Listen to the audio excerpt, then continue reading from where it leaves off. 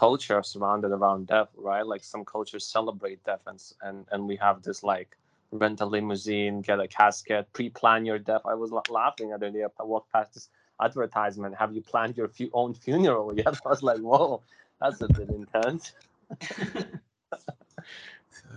Mexico Death Fest is what comes to mind. We should all have a Mexico Death Fest for every country. That would probably be a good thing, seeing more death around us. Capsulizing everything, individualizing, and like those little confined spaces where every individual is for themselves, and then no elders anymore, nothing. It's totally ripped apart. I get that sense of like each moment now, once it has passed, it has died. Like I have this like, you feel that kind of loss if you're really there, and you're looking at what's happening right now. You can sense the loss as well of each moment. It's kind of like pretty in a way, because the moment dies for the next one to arise, and then the next one dies for another one to arise, and it's just like you're sad, you're happy, you're sad, you're happy, and it's just like this cycle. I kind of get why our minds are like going through cycles, because this is crazy. This is nuts, you know. And also that the Buddha said not to think of it, or that the whole teaching is that we relate to moments like this. We relate to them as losses instead of it's just the way it is. That the instinctual mind, or the less sophisticated mind, that's the way it relates to reality, is clinging to it, holding on to it, wishing it would be the way it was in the past. But that's not how nature works. That's not how things work. And so we teach ourselves that we don't have to hold on to it. And it can be a celebration of every new moment rather than a loss of every past moment. I think a better way to describe it is every moment is arising and passing away. So, and that goes for everything, not just moments. Everything is arising and passing away impersonally. So, including consciousness, including your dearest, deepest relationships, including every attachment you have, including everything you love, everything you hate. All of it is arising and passing away impersonally. And the Buddha is just telling you, stop and look how like this is actually happening. Like look at what's actually going on. Because all of your dukkha is born out of the delusion that it isn't all arising and passing away impersonally. That there is a self that can be attached to things. Majjhima Nikaya 38. Son of a fisherman. Hello. Hello. I think 38 is the one with the pernicious view about consciousness being the thinker, feeler, holding on to craving in that way. Yeah. Mm-hmm. Yeah. So most, I feel like a lot of people who get into Buddhism are just into like spirituality as a whole, and they're like, oh, Buddhism is like part of that. So they come with these concepts that there is some kind of ground of being, or some sort of being that is your self, and that you are that being, and that is the source of your happiness. And this is honestly the hardest. It's like the deepest. It's the last barrier of the sense of self, to be disidentified from, and to understand as what it really is, arising and passing away. So it's impermanent too. Whereas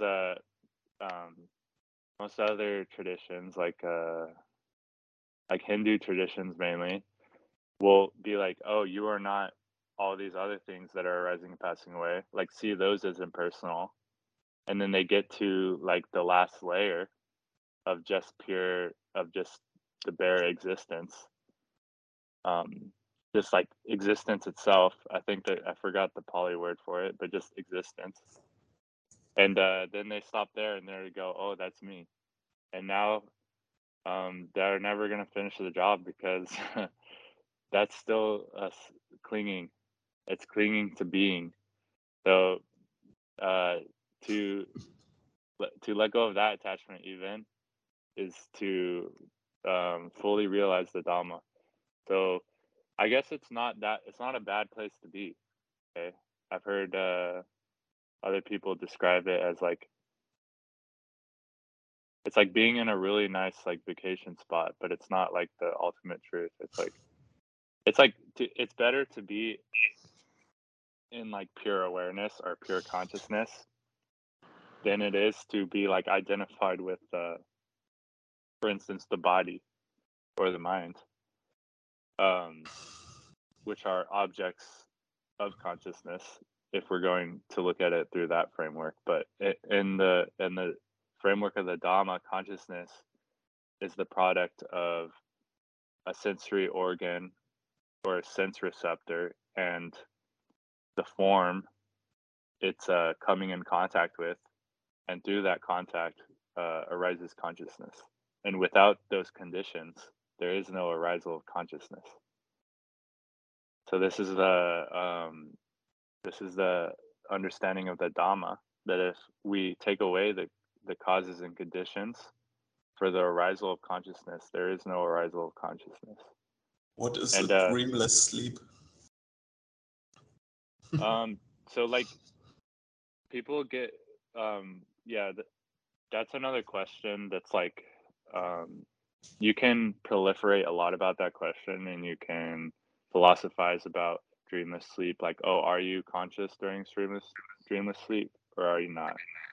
But the reality of the matter is that you're not in dreamless sleep right now.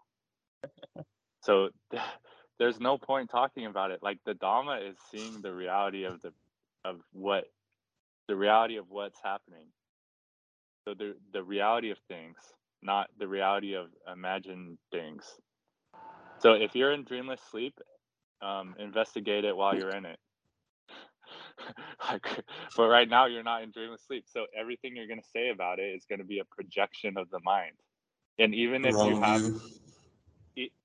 you have some meditative capacity and you're quite certain that you have developed the ability to still be aware in your dreamless sleep or whatever, something like that, unless you're doing it right now, it's like still like how do you know you're aware in dreamless sleep if you're not dreamless sleeping right now? It's the same with past life experiences. You may have had like a trip, like a trip where you experienced all your past lives and stuff, and like that may have come out of realizing the Dhamma to an extent that you can have these kinds of experiences. But even then, that experience is just an experience that's arising and passing away. So like, does it really matter what the ontological truth of it is?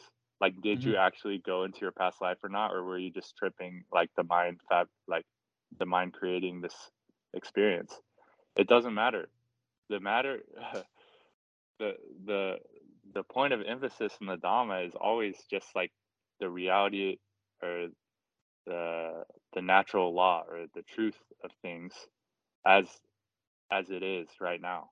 And that narrows it down to, instead of all these complicated things that somehow got wrapped up into Buddhism, it narrows it down to the simple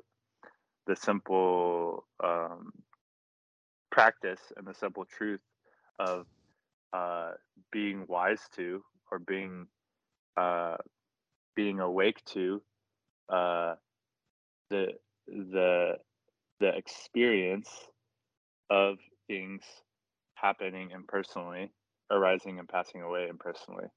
Whereas if you're not paying attention, all of these things that are appearing and disappearing um, will conspire into uh, the ignorance or delusion that there is a self that is responsible for it, and there's a self that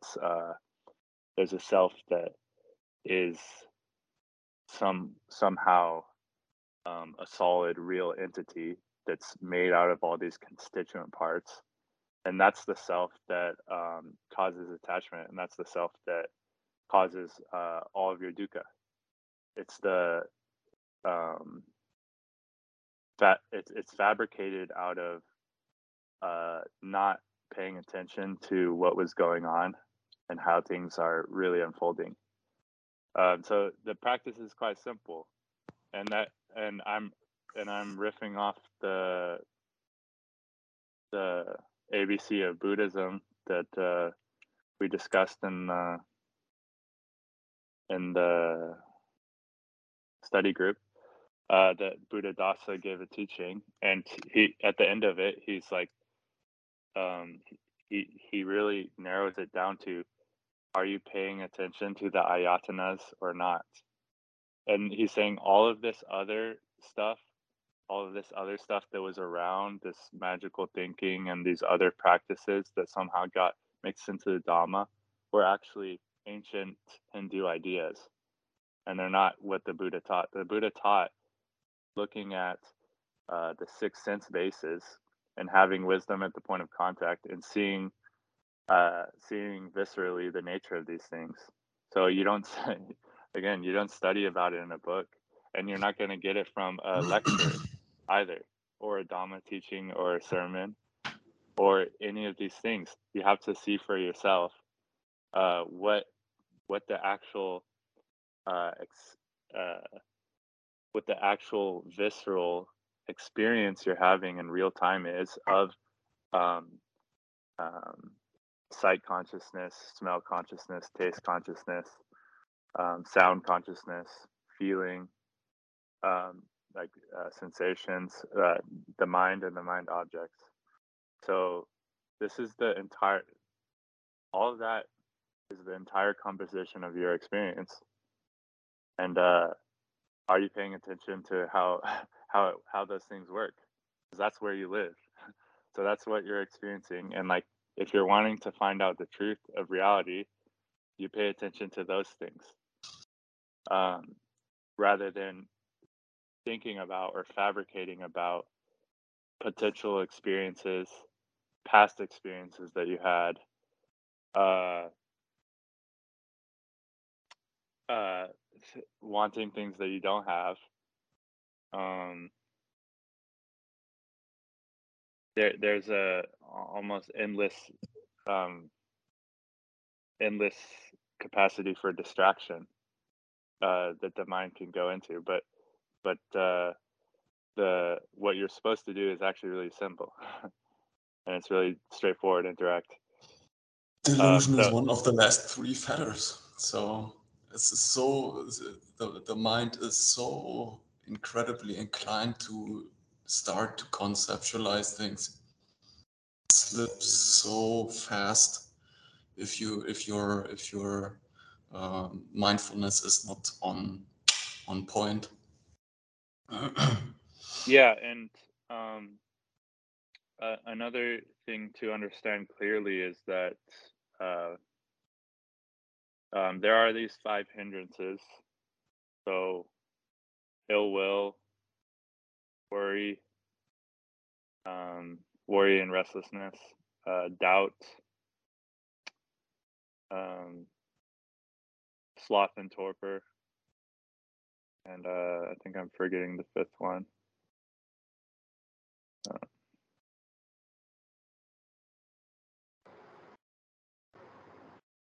I don't remember the fifth one, but anyways, these 5 hindrances, these things are an obstruction to the mindfulness or the seeing clearly. So these are a barrier to the experience of seeing clearly and to the experience of jhana, frankly. So like these hindrances need to be dealt with in a way that is conducive to the cessation of the hindrances. So if you can't mindfulness bully your way through hindrances, and if you can, you're probably gonna have to go through dark nights of the soul. So so what you can do is change your view of the hindrances, change your reaction to the hindrances in such a way that you're not feeding them with your attention anymore, and you're not further fueling the hindrances. So let's say there's anxiety. Instead of reacting negatively to the anxiety, you just experience the anxiety, and you sort of take the bite out of it, the fear out of it. So you take the negative reaction, the problemizing, the fear of the fear out of it. So you stop being afraid of the anxiety, and you see it for what it really is the sensations. And then, so this kind of like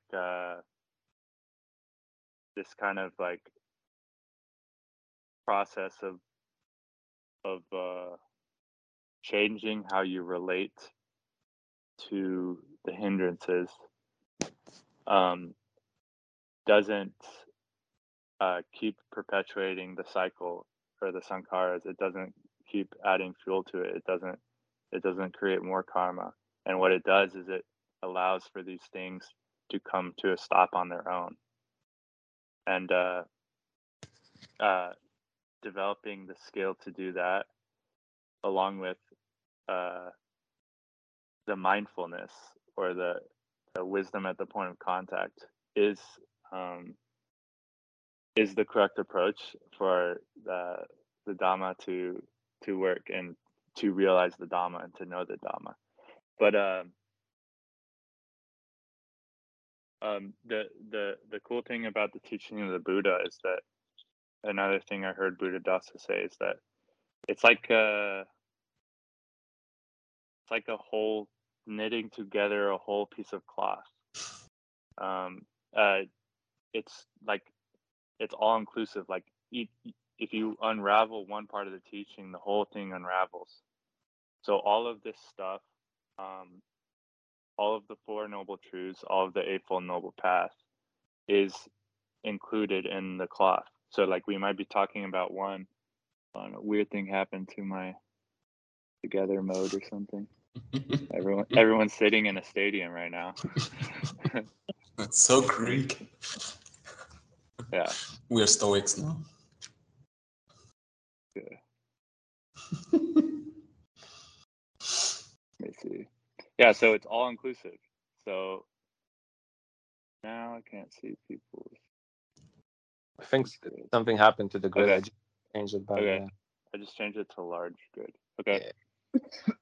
And okay, so it's all inclusive. So you can't, if you unravel one part of it, the whole thing unravels. And this is what happened in the West, especially with insight meditation and concentration, or like or the practice of jhana, or the practice of relaxing, or samadhi. And they were made to be two separate things. Like you either doing insight meditation, like vipassana, or you're doing shamatha. And that's not how it works. They're part of the same process. To take one and separate it from the other is like just totally missing the point and misunderstanding the teaching of the Buddha. And then to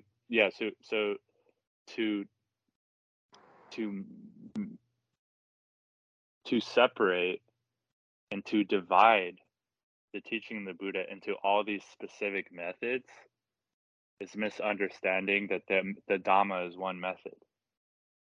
It's not, oh, I'm practicing metta now, or I'm practicing Vipassana now, and I'm not doing shamatha, or I'm practicing shamatha now, or I'm practicing anapanasati now and nothing else. It's all inclusive.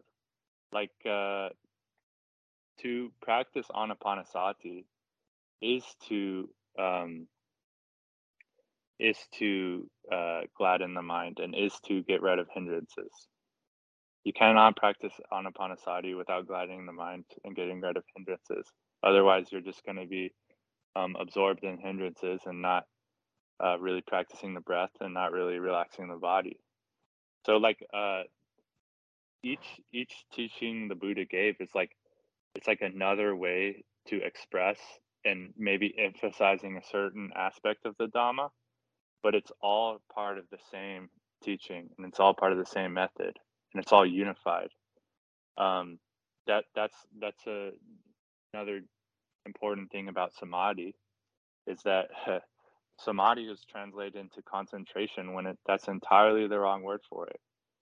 Samadhi is not concentration. And then we have these ideas in Western Buddhism of access concentration. So you just single pointed the mind on one thing. If you're distracted, you bring it back, until it develops a momentum of access concentration. But that's not really liberating. That's just kind of like something that you developed to force the mind into. But samadhi is really like it's much more enjoyable than that. Okay, it's like a kind of coming together of all the parts of your mind. Everything becomes collected, and when it's kind of like if the water is disturbed and everything's turbulent. Okay, in the water, it's going to be unclear. There's going to be white water and there's going to be waves. And then what samadhi is developing the skill for the activity of the waves to still and come to a resting point and collect itself together. Instead of splashing all over the place, splashing out here, losing bits over there, it comes to resting. It rests in a state of collectedness. It rests in a state of unification. And then when it's unified, you can really see through it clearly. And that's kind of like, that's for sure an enjoyable experience. So it's a relaxing experience. It's not like I'm concentrating on something. Like concentration is like what you need if you're studying for the biology exam or something. You need to concentrate on on the Which is also textbook. wrong. The way they approach, or the way kids, or we all learned this in school. I mean, it's just the wrong approach. It's like hacking everything apart instead of giving things the chance to collect, because this is what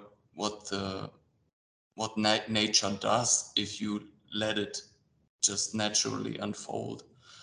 But we have schedules and everything has to be militarized. I mean, look at the school system. It's a military structure. It's not Right. So it's not farming. It's not, you know. Are you German, Veda? Yes. Oh, okay. Well, it's Probably really in military there. That's like I don't know what you have to English decide when you're term like is. you have to But decide when you're like 14 caserns what or you're gonna do for something the like rest of your this? life. What do you mean? You have to decide when you're 14 what you're gonna do for the rest of your life in Germany. At at the best, when you're 3 or 4 years old. So yeah. The tell you to concentrate and they kind of scream at you to concentrate, but no one teaches you how to concentrate, in school. They do what? Concentration it's fairly straightforward. It's just if you're distracted, okay, there's an object of meditation or an object that you're supposed to be studying in school, and there's that single pointed goal, and that's what you're supposed to be doing. And if you get distracted from it, simply come back and do it again. And that's how most of Western meditation is taught. Is okay, now our object of meditation is the breath, and we're going to have a single pointed concentration on the breath, and we're distracted, we bring it back to the breath. So it what it does is it loses the natural ease, the natural collectedness, and it loses the part of the Anapanasutta that doesn't say, as I breathe in, I concentrate on the breath. It says, as I breathe in, I understand that I breathe in short, or I know that I breathe in short. As I breathe out long, I understand that I breathe out long. So simply knowing that you're breathing, having the recognition that you're breathing, is much different than concentrating on the breath, on the tip of the nose or whatnot. That's a totally different thing. Oh, I know that I'm breathing in this moment, instead of forgetting that you're breathing, instead of being asleep to the fact that you're breathing. You wake up to the fact that you're breathing. And that's way easier. That's way simpler, and that's much more natural. And then you can actually calm down, like, around the fact that you're breathing, and take deeper breaths, long, steady breaths, and then pay attention to the ayatanas, pay attention to the body, pay attention to the tensions, and start to relax the tensions. So it's all inclusive. Okay, yeah. Does anyone have anything to say about that? Anything they want to add? Questions? Feel free to go ahead. Can you guys hear me well or no? Yeah, we can hear you. Yeah, I wanted to ask actually about your thoughts on restlessness. I know that wasn't the Anapanas. Yeah, I wanted to talk about like what is restlessness in the sense, is it the impatience for to gain some spiritual attainment or realization? Like, is there some, like, because that's what I feel in myself, that there's a restless seeking for this experience, or because I'm constantly hearing this intellectual stuff, reading this intellectual stuff, and I'm like, have this kind of thing emerge underneath all of that. It's like this restless drive that's actually I'm seeing it more as like impatience, and it's actually quite unwholesome. Does that make sense?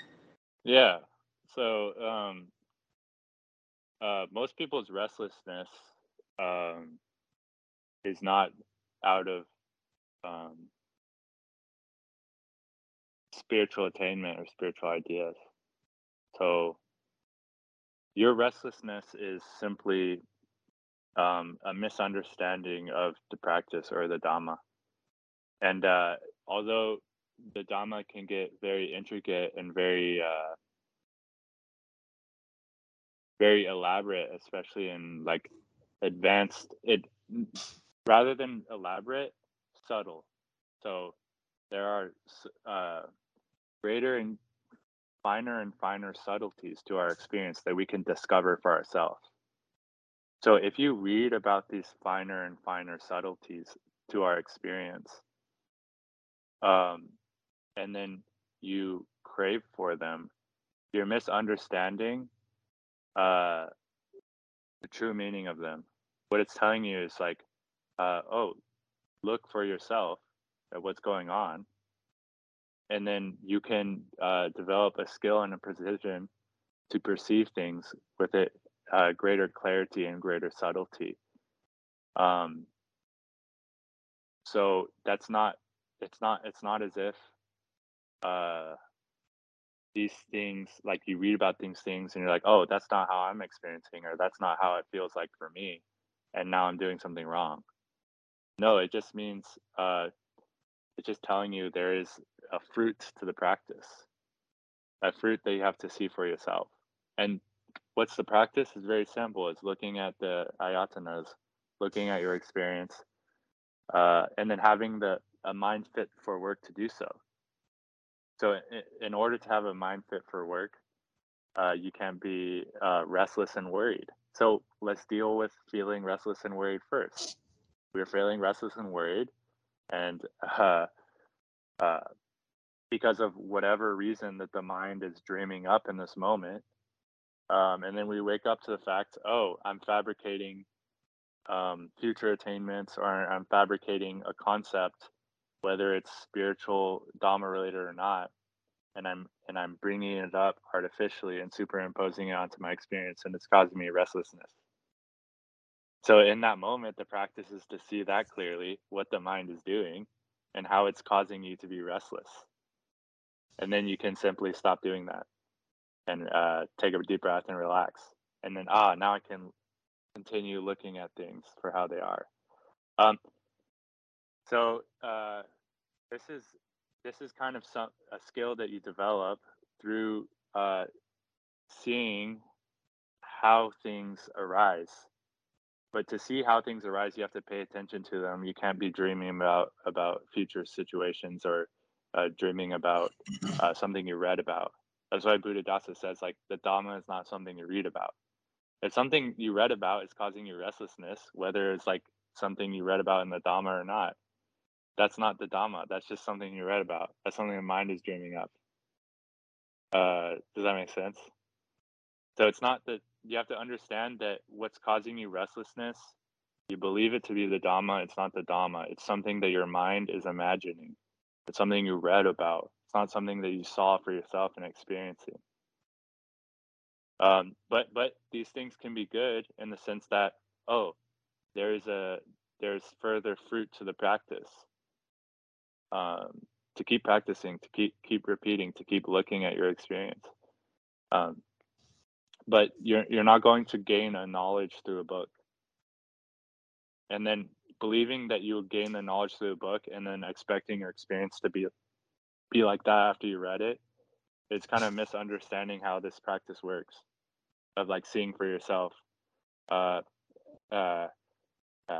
things are and how they arise and pass away, and how impersonal it is, how you can't find a self in it. So yeah, I hope that helps.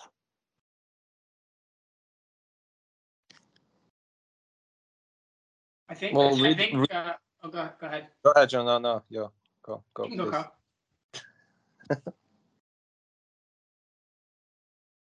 Okay, I'll go. I'll go then. I think retreat can be really helpful, or like setting up situations that are retreat like, because like if you literally have nowhere to go and nothing to do, like the restlessness, it goes away after a couple of days.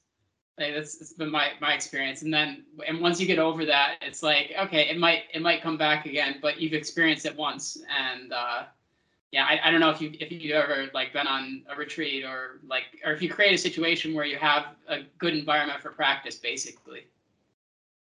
Yeah, I've thought about that too, and I'm going to.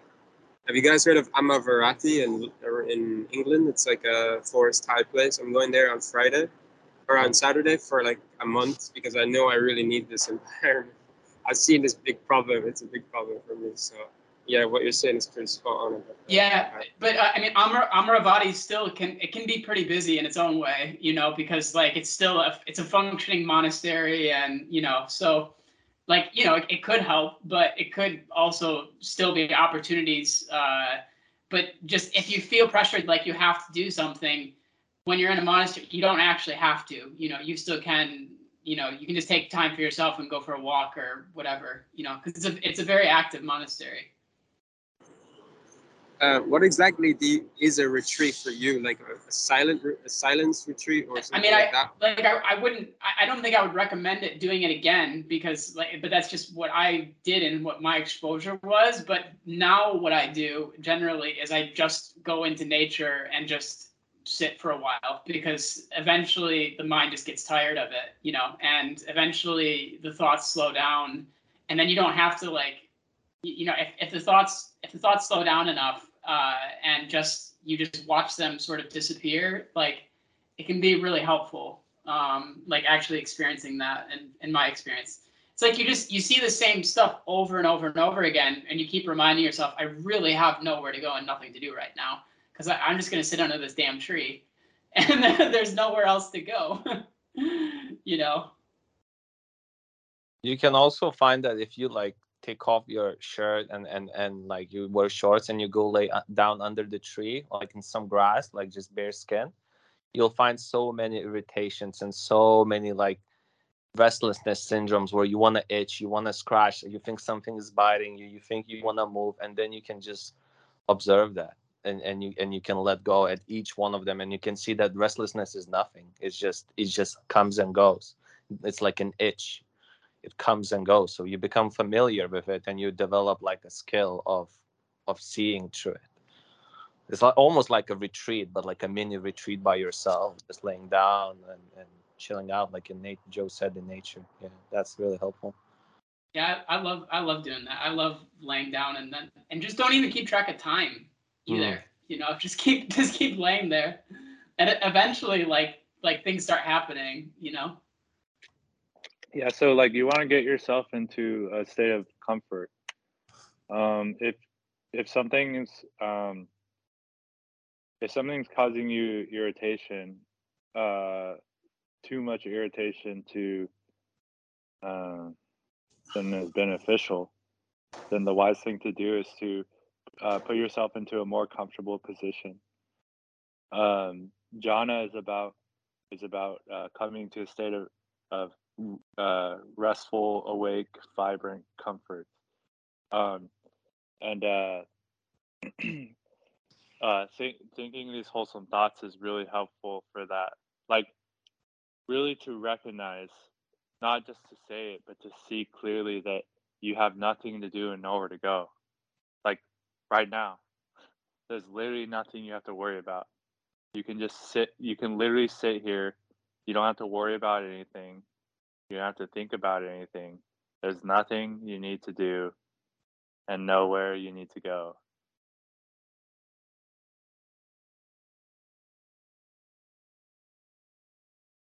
So you can relax. Like like it's not like you're making it up. It's like literally for a fact. There's nothing you need to do right now.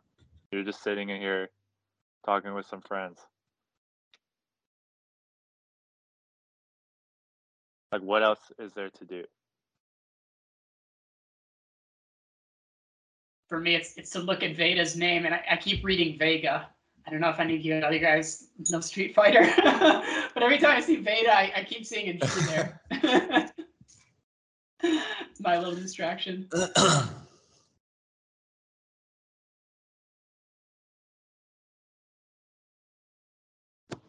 Where about are you located, Cathal? Because you're going to Maradi.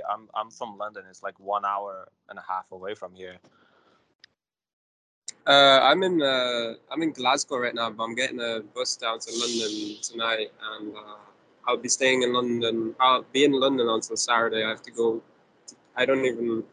I have to figure out how to get to Berkhamsted, isn't it? Berkhamsted is where Amavrati is. Yeah, so I'll be there on Saturday though, but I'll be in London for a couple of days. Nice. Parker, is there anything you'd like to share about how to deal with the hindrance of restlessness and worry? The one story Damrado tells is helpful with the idea of the farmer coming back from a long day's work. It's dark out now, and he goes to lie down in his bag or sleeping bed or his bed or whatever, and for a moment he's relaxed, but then there's some anxiety that arises. He's not really aware of the anxiety, and the thought comes up, oh, I need to go fix the fence. That's why I'm anxious. That's why I'm restless. And then so the farmer gets up thinking that going and fixing the fence will solve the restlessness, will fix the restlessness. He goes and fixes the fence and he comes back to bed. And maybe because of all the exercise, he's a little more relaxed. But the thought still arises. The restlessness is still there. And what this is getting at is restlessness is not it's not some object that the mind needs to get. It's the other way around. It's the mind thinks it needs something to do, somewhere to go, nowhere to go. But really, in reality, there isn't anywhere to go, like Scott was saying. So Right. look So for some object. Maybe there's a phone nearby, and there will be some restlessness. Oh, by looking at the phone and scrolling through Instagram, that'll solve the restlessness. That's what the instinctual, irrational processing thinks. But right, if we're awake to that, we can see the restlessness, and we don't even need to grab the phone. We can just right, be satisfied and throw it out directly. right. So the problem is not the thing that you think is making you restless, but it's the restlessness itself. So, like in your case, Katal, the going and fixing the fence would be some spiritual thing attainment or thing you read about in the Dhamma. You think that's what's making you restless. But no, you're just restless. The problem is that the root of the problem is the restlessness, and then we assign reasons for why we are restless. And then we have solutions for why are restless that don't work. So like we think that doing this thing, attaining this, getting this thing will fix the restlessness, but we find ourselves scrolling through Instagram or whatever, fixing the fence as restless as we were before, and afterwards we are restless. So being restless is what needs to be seen, not why am I restless. And this is how you can start to deconstruct restlessness itself and see clearly what restlessness actually is. Um, um, Again, so yeah, wakey, looking at what actually is going on and remembering to do that over and over. Like, oh, my mind has gone into restlessness and worry again. Let me see clearly what's going on right now. Let me see how this is happening. How what were the causes and conditions for this to happen? I wasn't sitting here remembering that I have nothing to do, nowhere to go. And then And yeah, for spiritual materialism, like Scott was saying earlier, an analogy to look at it is like looking at a map, like a road map. All right, I need to get from point A to point B. And the road map says you take 2 right turns, 2 left turns, or whatever to get there. And the way that one who is experiencing spiritual materialism is thinking about it is having some place on the map and wanting to get there and wishing to get there. But they're not actually taking the steps to drive and look what's going on right now. What's the turn right now in this direction? Okay, I'm going straight, I'm going right. Okay, I'm turning right, I'm going forward now. And this speaks to what Scott was saying about getting out of the books, getting out of the concepts that we can get greedy for, crave for, and get into this present moment. And we can plan about becoming enlightened all we want, but that won't help. What we can do is see right now, is there wisdom? Do I feel light? And apply that to right now. How do I feel right now? Is there satisfaction right now? And that's what needs to be done, not the planning as we've been conditioned to do. Check in. Thanks, guys. I That think was what would be actually really very, very helpful.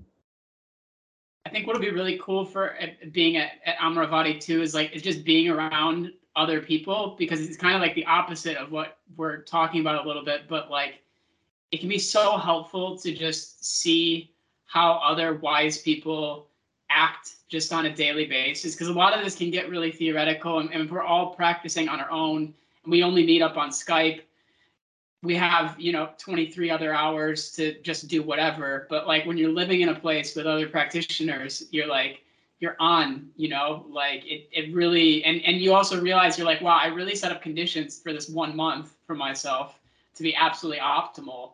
Like I'm really going to take advantage of this, and I'm really going to practice really diligently. And yeah, I think it'd be. I'm a little bit jealous because I really want to go to Amaravati sometime. Yes, always the optimization is just this present moment. Just this right now, I'm going to be satisfied. Just right now, you don't, I'm going to right. be optimal. It doesn't have to be a long-term thing. Like we can get ourselves stuck into thinking. Yeah, you don't have to be on a retreat to practice. Actually, the only time the practice will only really work or make changes if you do it all the time. And when Yeah. like every time you literally remember to do it. And most importantly, right now. Are you practicing right now? Or are you just thinking about it? And look at the Are you word retreat. Retreat is you're in a battle, you're fighting, and you're retreating. You're going away from the battle. So let it be something like that. I get to take off. I get to have a vacation, really relax. Look at it as a time to relax and just chill. I think the point was relax?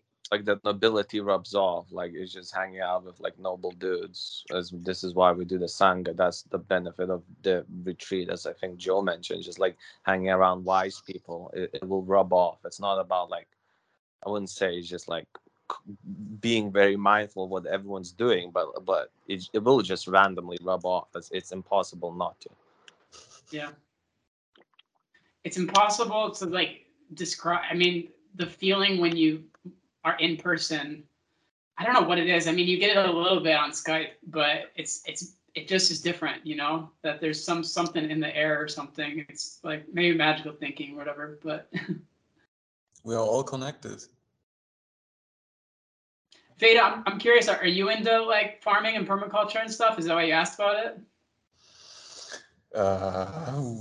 That's you're triggering a response here. Oh. That would be probably one really interesting goal in the world still. I mean, imagine you have a monastery like maybe Theravadan or Chan or something like this, good mixed up, and they're completely embedded in a permaculture or something like this, without even having to rely on money or whatever. That would be a great tool for Buddhism. So for myself, I don't know, it's probably not very doable here in Germany because of the climate. I mean, there are like Sepp Holzer. Do you know him? Yeah, of course. Yeah, of course. He says, or Wolf-Dieter Storl, or people like this. Wolf-Dieter Storl. Who? Wolf-Dieter Storl. No, I don't know.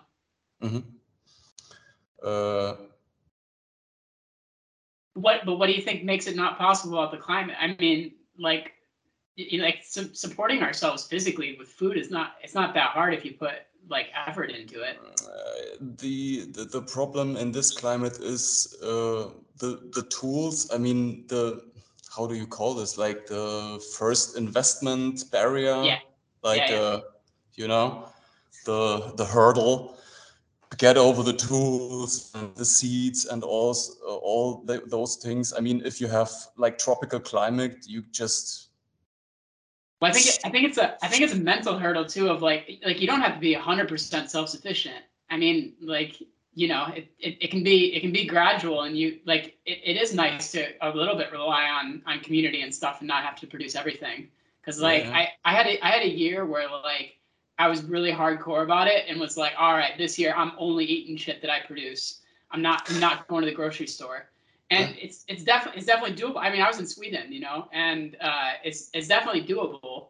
if you put your full effort into it, which is believable because our ancestors somehow did it, and we have fossil fuels to help us out, and like all of the reading material you can believe. So it's definitely pretty easily possible. But the question is like, and then what? So you get to the top of the mountain and you create this new storyline of like, I'm going to be so happy if there's this, you know, beautiful community or whatever. And it's like, well, what am I doing right now? You know, like where am I at, and like where the people around me like, because there's no separate community. You know, there's no like little tiny, you know, I call it like a Buddha field. This is like the dream that we have, right? But there's nothing wrong with integrating into like the greater community. At least I've come to that with my own thing, where I really enjoy buying food off of friends that like also produce food in a way that I know is good.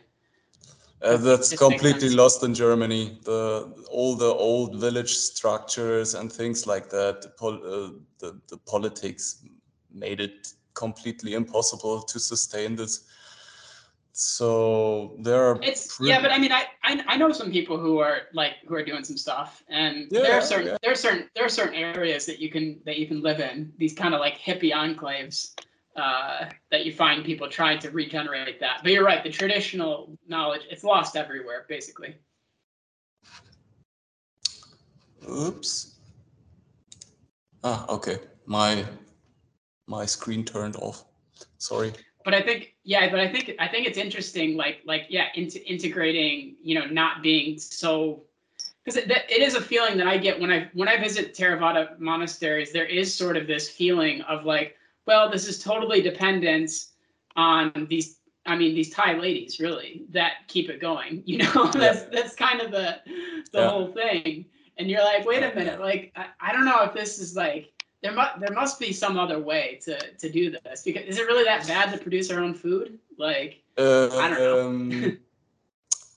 Joe, let us continue this another time, guys. I have to go. I really appreciate you all. Love to the Sangha. Till next time. Bye bye. See you next time. Bye, Veda. Bye. I haven't done much thinking about it, but my understanding is that the way of alms round and receiving donations from the lay was intentional. That it was by design. In Thailand, but I think I'm just saying it's broken in the West, because like in the West, what happens is that like they're not going on alms round. Like people have to, and there is a lot of like saving food, and you get, you know, it's not the same culture. It would be different if it was like how it is in Thailand. I mean, you see the people there where they go out. You know, if you've ever been to Thailand or these places, they go out every day and just get whatever they get. And that was also a prerequisite. If they only get a rotten banana that day, that's what they eat, you know? Yes, in the Buddha's time also that it was already the culture, right? This all around, there were already people doing that, and back in the West, that isn't the case. Yeah. So that goes more to your point of adjusting to the culture around you.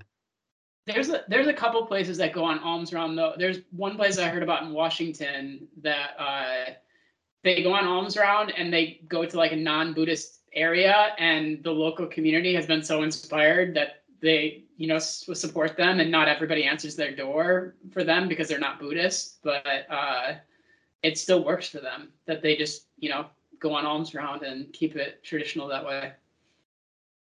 You've probably heard the story of Ajahn Sumedho. When he was asking or going to the West, he was worried that they wouldn't have any supporters. And he was mentioning this to Ajahn Chah, and Ajahn Chah's response, you mean there are no friendly people in the West? There are no nice people in the West? I haven't experienced it firsthand, but I've heard similar stories where when people see monks, and obviously take some time to adjust and see that they're friendly and see that they're kind people, that the lays will sort of come around to the idea of offering. Yeah, because I mean, like, how bad is it to just offer a little bit of extra food? You see how it like came across, you know, is that like whenever I make food for myself, especially since I'm a farmer and I have massive excess of food always, if somebody came to my door and was like, hey, can I have a little bit extra? I'd be like, sure, go ahead, because like that's the kind of like abundance that you have when you have that sort of a like lifestyle and culture. And the majority of people in history are living like that, where they have an excess of food because it's a security measure. If you're growing food for yourself, you have to grow extra because like there's going to be a year where it just goes shitty. So you always grow like twice or three times as much. And whenever you're making food for yourself, you're like, whatever, I'll just feed the pigs, whatever, I don't eat, you know? So instead of feeding the pigs, you're like, oh, great, I get like some life advice from this dude who just shows up at my door. Like, that's pretty awesome. I would love that.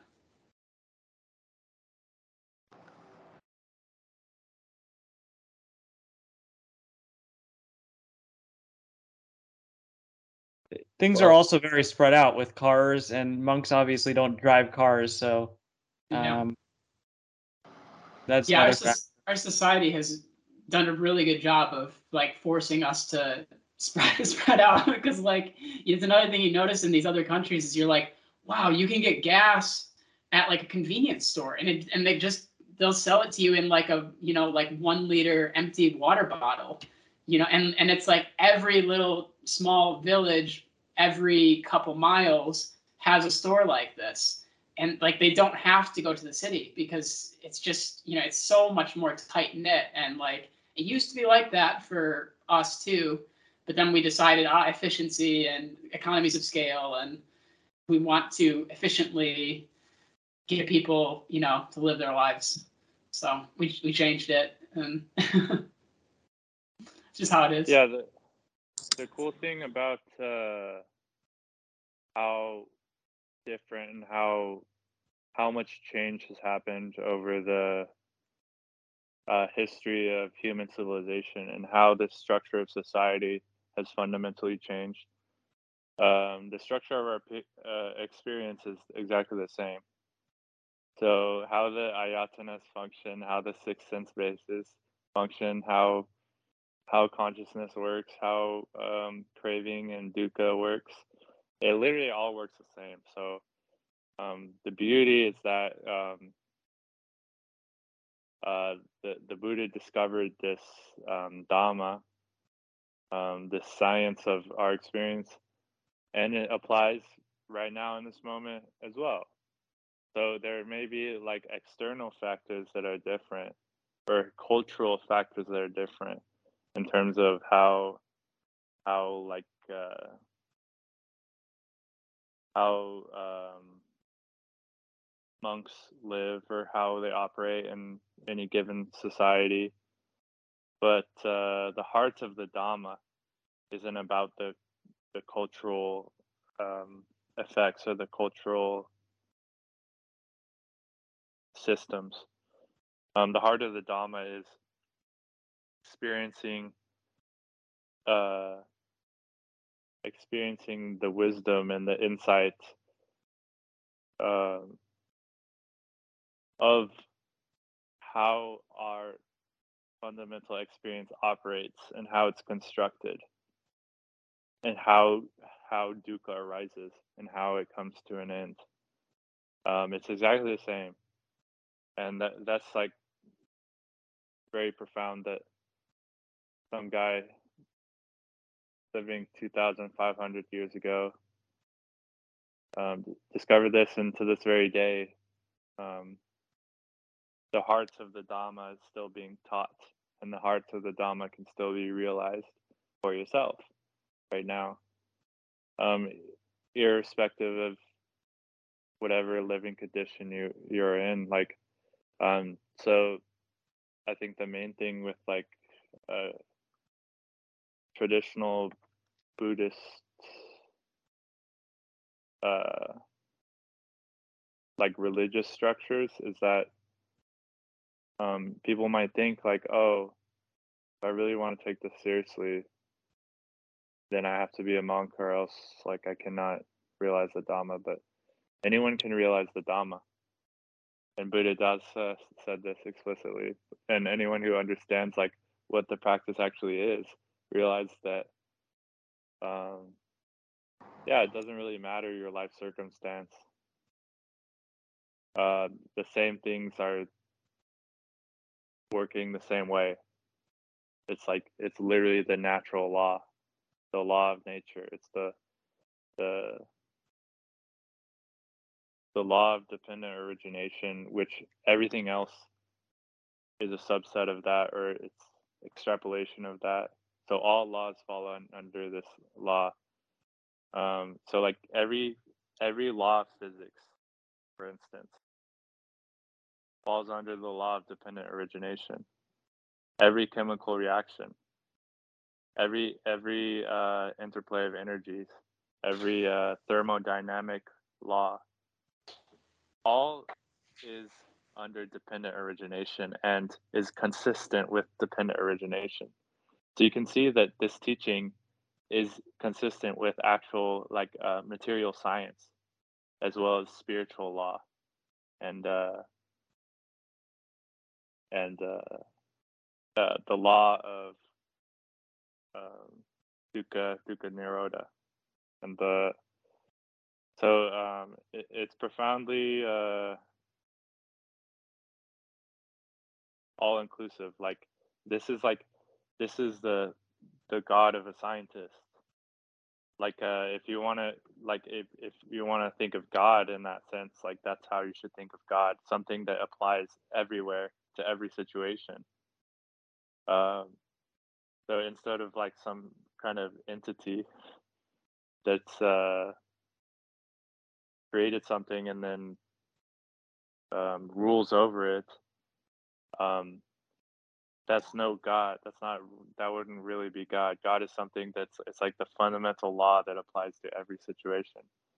So it's not really like a Western God or like a God that most Christians would think about God as.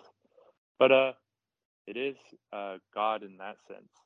That sense that if you act out of ignorance of the law of dependent origination or the natural law, you act in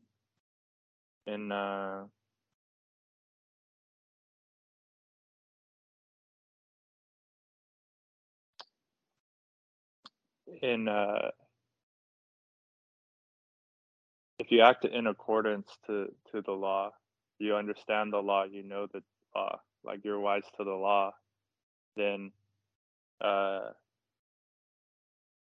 you're essentially invincible from the effects of the law. So if you understand the law of dependent origination, you're not victim to the origination of dukkha without understanding how it arises. So people who are experiencing dukkha, the first question they ask is why? Why am I experiencing dukkha? But that's not the real question. The real question is how am I experiencing dukkha? How am I suffering? How does this experience work? How does suffering arise? What causes suffering?